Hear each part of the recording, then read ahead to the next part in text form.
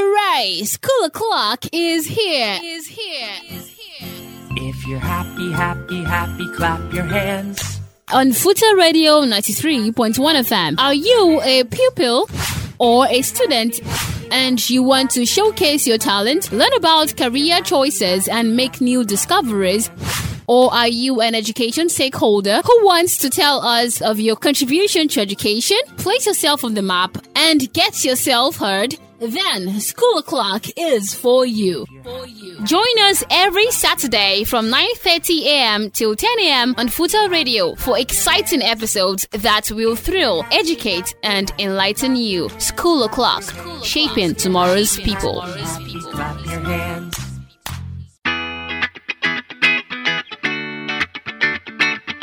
Hello everyone, this is School O'Clock on Futa Radio 93.1 FM. Yay!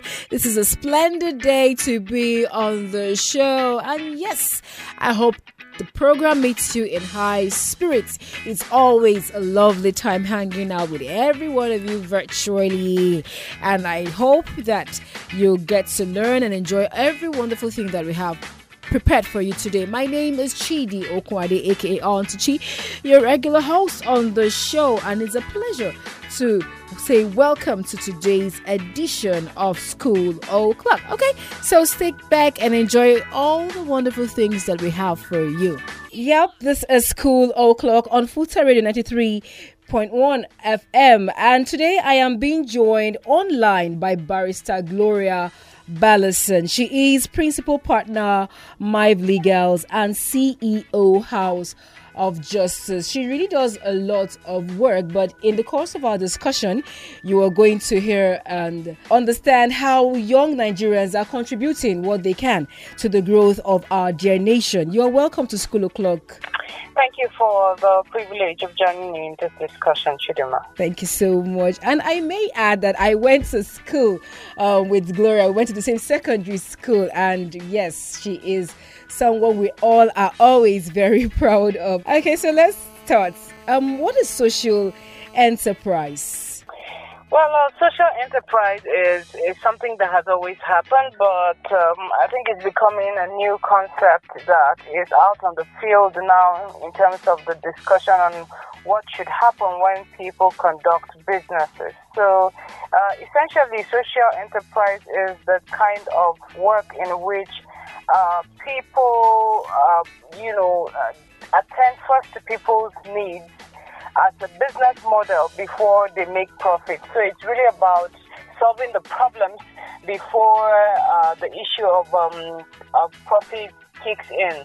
It may sound similar to non-governmental organizations, but the difference is that in social enterprise, the person winds up with profit at the end of the day. It's like a win-win situation for the person who is receiving the service and the service provider who is into business. NGOs. It's not basically NGOs. If you ask me, I believe that social enterprise is what businesses should be doing. Okay. That the profit should be a consequence of the problems that have been solved. And so that really essentially should be what business should be about, not people ripping off others just because they want to increase their profit margins. And those who are receiving these services wind up sometimes with nothing, and yet they would have been skimmed off their own money. Thank you very much. Now, why should youths particularly go into social enterprise? Are there reasons, why youths can go into social enterprise? If you want to think about the types of social enterprises for people, for the academic sense of it, some people will say, oh, it's a non-profit entrepreneurship. Some will say it's a non-profit, that it is socially responsible business, or that you give one, get one, or that it's an awareness brand, or everything else that, entails satisfying people before profit. But At the end of the day, this is not a question just for young people. But putting it in context, we need to grow a generation of people who are not obsessed about business at the expense of our collective humanity. And I think it's a good thing that you have asked the question, especially at the background of the hush puppy scandal and the imaging that Nigerians have abroad about us wanting to make quick money at the expense of people. So Nigeria is in the bad books for internet fraud, what we joke and say Yahoo, but which is a serious indictment. Again, when people go to require service, and this is not just even basic businesses, even life-threatening situations like in the hospitals. So you can go to a hospital and you would find that somebody is trying to rip you off of money. They would say, oh, you need to do this kind of procedure, which may not be necessary and which at the end of the day could complicate the life of the patient. But because maybe the service provider is thinking more about profits rather than how that affects other people, it becomes problematic. Or maybe where you go to a kidney center and they will say, oh, there's no need for a matching donor to be found. They will just take any kidney, put it there, suppress the immunity, and then ensure that, okay, they get their money. Or even in the legal profession, cases come to the lawyer, and instead of you to advise your clients properly about what should be the way to go, you think about your profit, and at the end of the day, you complicate the case for the client. So essentially, why everybody should be involved in social enterprise is that at the end of the day, what is money if we cannot put our humanity in focus? And the good thing about social enterprise is at the end of the day, you wind up with profit and the other person winds up with his problem being solved, so it becomes a win-win. Thank you very much for that insight. Thank you so much. Now, a little bit about you. Yes, a bit about you. You run House of Justice. Now, what is House of Justice all about? So House of Justice is a law center that has 6 units. It has the law firm, which is the MIVE Legals.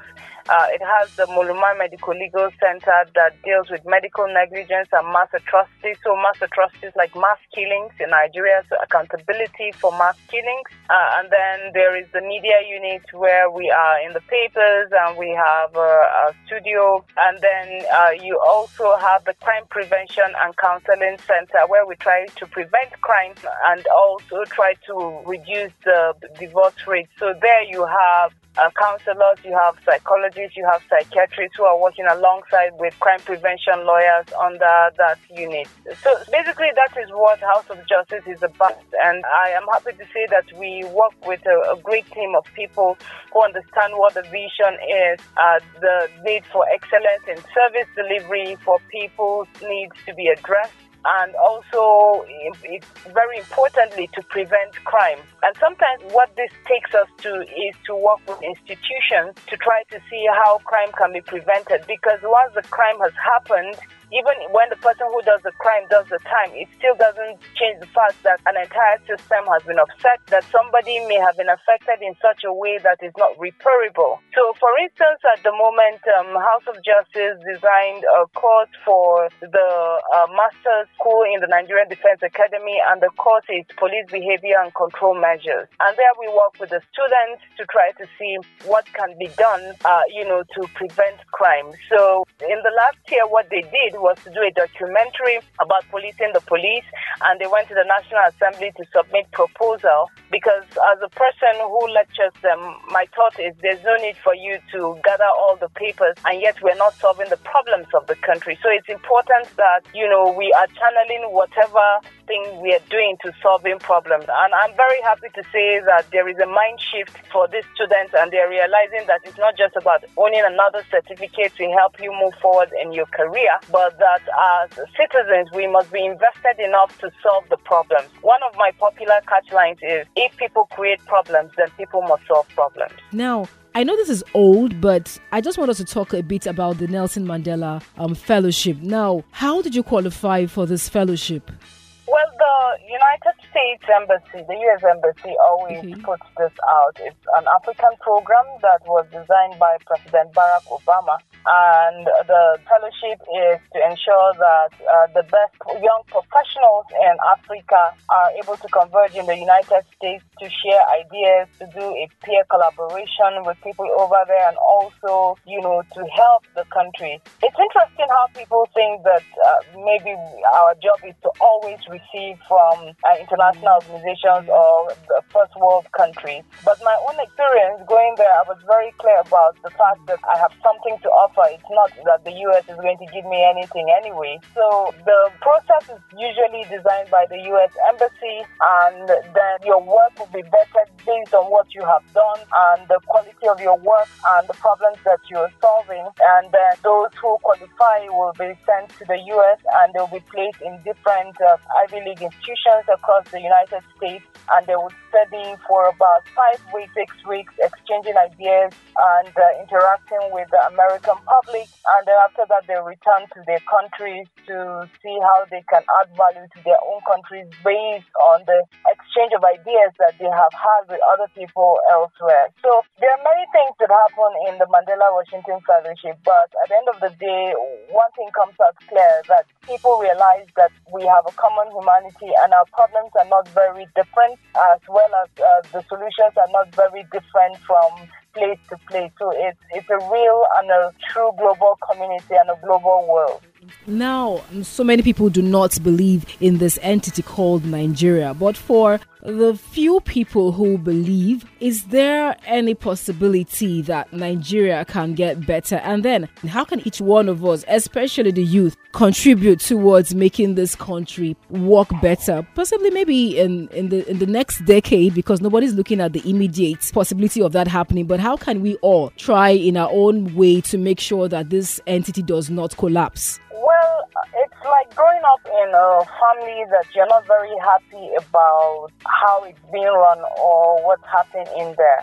But again, you don't have any option except that family. So even if somebody else adopts you in another family, it still doesn't change the fact that in your veins, what you have is the bloodline of that family. That's just for us to understand how Nigeria works. Whether you have a dual citizenship or citizenship of more than 2-3 countries, if you are a Nigerian, you are a Nigerian. And the problem with Nigeria is not the geographical location. The problem with Nigeria is the crop of leadership and the ideologies that drive us. Earlier on, I was talking about Hush Puppy. And if you go on the internet, you see the number of high-profile individuals who hung out with Hush Puppy. And at that time, he was projected to be like the be-all and end-all. As though if you don't have that level of wealth and that level of affluence, you don't belong. But now that the United States has called the guy up for fraud and all that he has done, people are then beginning to distance themselves from him. But that's only because the United States has profiled him as a criminal. Again, if you stretch that with Abba Kyari, the Super Cop, it was that we had a Super Cop and people felt so proud to say, oh, this is the guy. But nobody was asking the question, how can a deputy commissioner of police acquire that kind of wealth in a country like Nigeria, where sometimes the inspector general or the deputy inspector general or the assistant inspector general who is working by the book, may not even have half of that kind of wealth. So, but nobody wants to ask the hard question. And in Nigeria, because we're not asking the hard questions, because we are not insisting on standards, because we are not holding leaders to account, we're now where we are. So people should not be despondent. Now we are having a failure of leadership, no thanks to Buhari. But it's not because the structure of Nigeria is calibrated to fail. No. It's because Buhari himself does not care about the country. So leadership defines everything that happens. It sets the tone about how a country is being run. And you see the number of people who are leaving the country even now because there seems to be no hope for a better country. It's shown by the number of people who are dying every day. Before now, our problem was corruption. It's not that corruption has gone away. Corruption has become worse. But we have an even worse problem, which is the problem of survival. You don't even know if when you go out, you're going to return back. And it's not because you have committed any crime or you have done anything that makes you being profiled as someone who will be the next victim of death, but because you're in a country where the leadership do not care about the followers and they do not even care about the country. So people should not be discouraged. Everyone has a role to play. If we all do what is required in our little corners, it is in those little contributions that it will pull up to have the kind of country that we desire. No country comes together by happenstance. It is people who are dedicated to making it work that ensure that, that country works. And the last example I want to give just for this question is, right now, we have a number of people who are coming out and saying that they are repentant Boko Haram, holding placards of words that that they could not have been the ones to have written it. And these are questions that we need to ask. How come there is now a mass pool of people coming out and denouncing terrorism? What did the government do differently? And how is it that people are now calling them, the government is branding them as repentant Boko Haram, but the government will go after a Sunday Igboho or will go after an Nnamdi Kanu and hold them responsible for what they call crimes? Those are the hard questions that we do not, stay dedicated to asking. And so long as we don't ask questions, we will never find the answers. And this is the much we can take on the interview segment on School O'Clock. Okay, so we continue next week with the rest of the interview. So join us again same time next week so that you can get the concluding part of that interview. Thank you. To me, Where the Wild Things Are is a place that exists in our minds. It's a place of liberty and shamelessness. It can take a split second or a lifetime to find it, but once you do, you'll be free.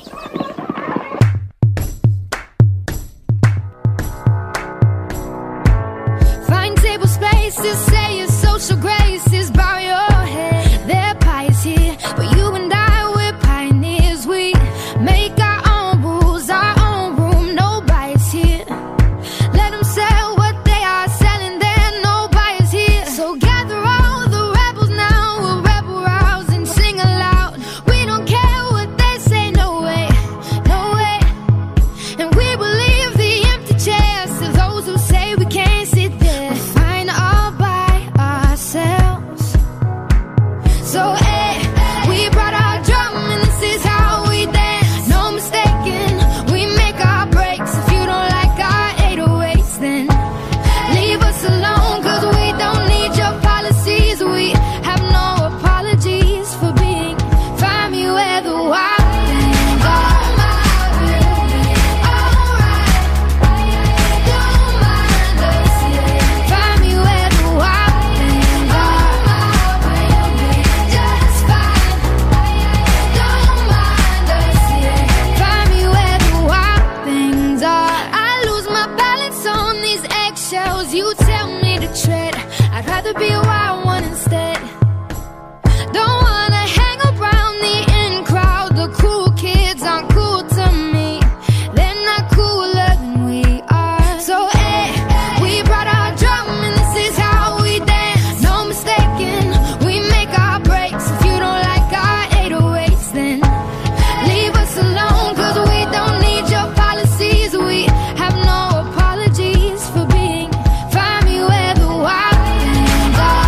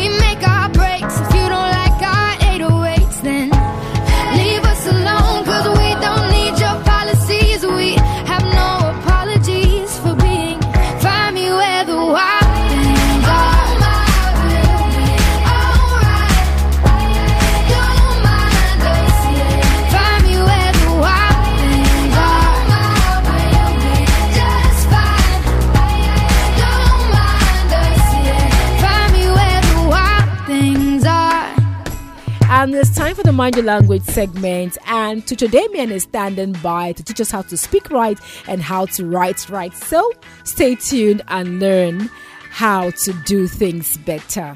Hello guys, welcome to the Mind Your Language segment on School O'Clock right here on Futa Radio 93.1 FM. This is where we help you get better in your spoken English. We treat many words right here, and last week we treated the word spelled W-A-L-K-I-N-G. The word is pronounced walking, not working. And then we talked about T-A-S-K alongside T-A-X, which is task and tax. Many people interchange them. The T-A-S-K is task and the T-A-X is tax.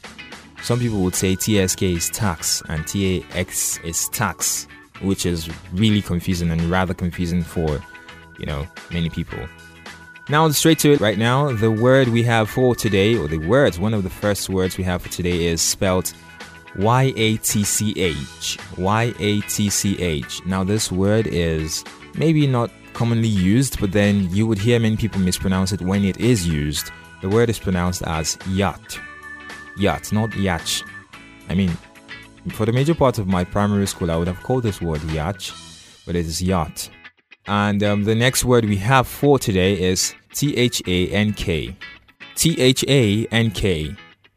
Well, you could add Y-O-U to that. T-H-A-N-K-Y-O-U.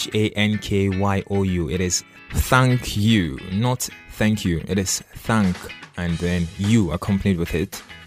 And the next word we have for today, the third word is spelled H-E-R-O-I-N-E. H-E-R-O-I-N-E.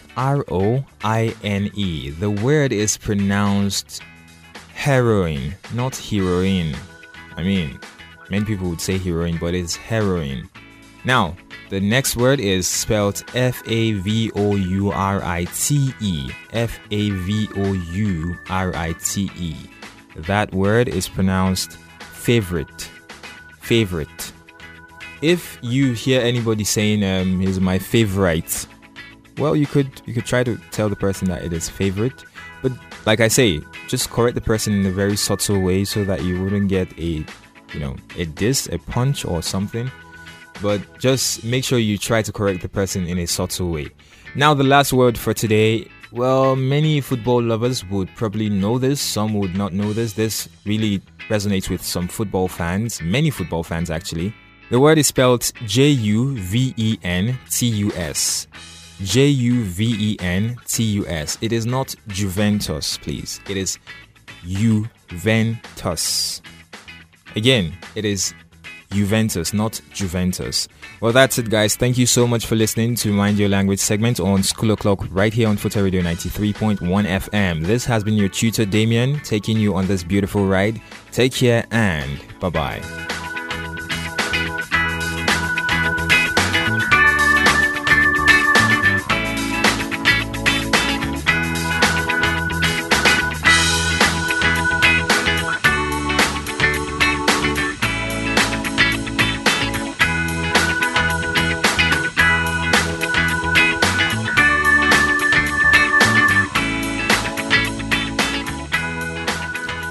And on that note, we come to the end of today's edition of the program. But before I go, I want to leave you with this quote. I want to leave you with this quote by Jack Canfield. And he says, spend 80% of your time focusing on the opportunities of tomorrow rather than the problems of yesterday. Spend 80% of your time focusing on the opportunities of tomorrow rather than the problems of yesterday. I have a friend that always says there is no future in the past. Honestly, it's really like many of us like to focus on everything we've lost, opportunities we've lost, friends we've lost, people we've lost, and we're fixated on the past. And really, when you're fixated on the past, you really can't move forward. So Spend 80% of your time focusing on the opportunities of tomorrow rather than the problems of yesterday. Yesterday is gone. Today is a gift. That's why it's called present. Yay! I like that. Okay, so on that note, I want to say thank you to my executive producer, Adebiru Adebanjo, and the entire production crew. Thank you to Yomi Goiga. Thank you, Jerry. Thank you to Damian. Thank you, Deborah, and everyone working tirelessly behind the scenes to put the show on the road week in and week out. Thank you for every wonderful thing that you do. And of course, the biggest thank you goes to you, my darling listener. Thank you for your calls, your feedback, everything that you do to encourage us to do better. Like I always like to say, we're here because you are there. So thank you for all that you do. And till I come your way same time next week, I remain Chidi Okwande, and I want to say stay safe, stay strong, and above all, stay blessed. Bye.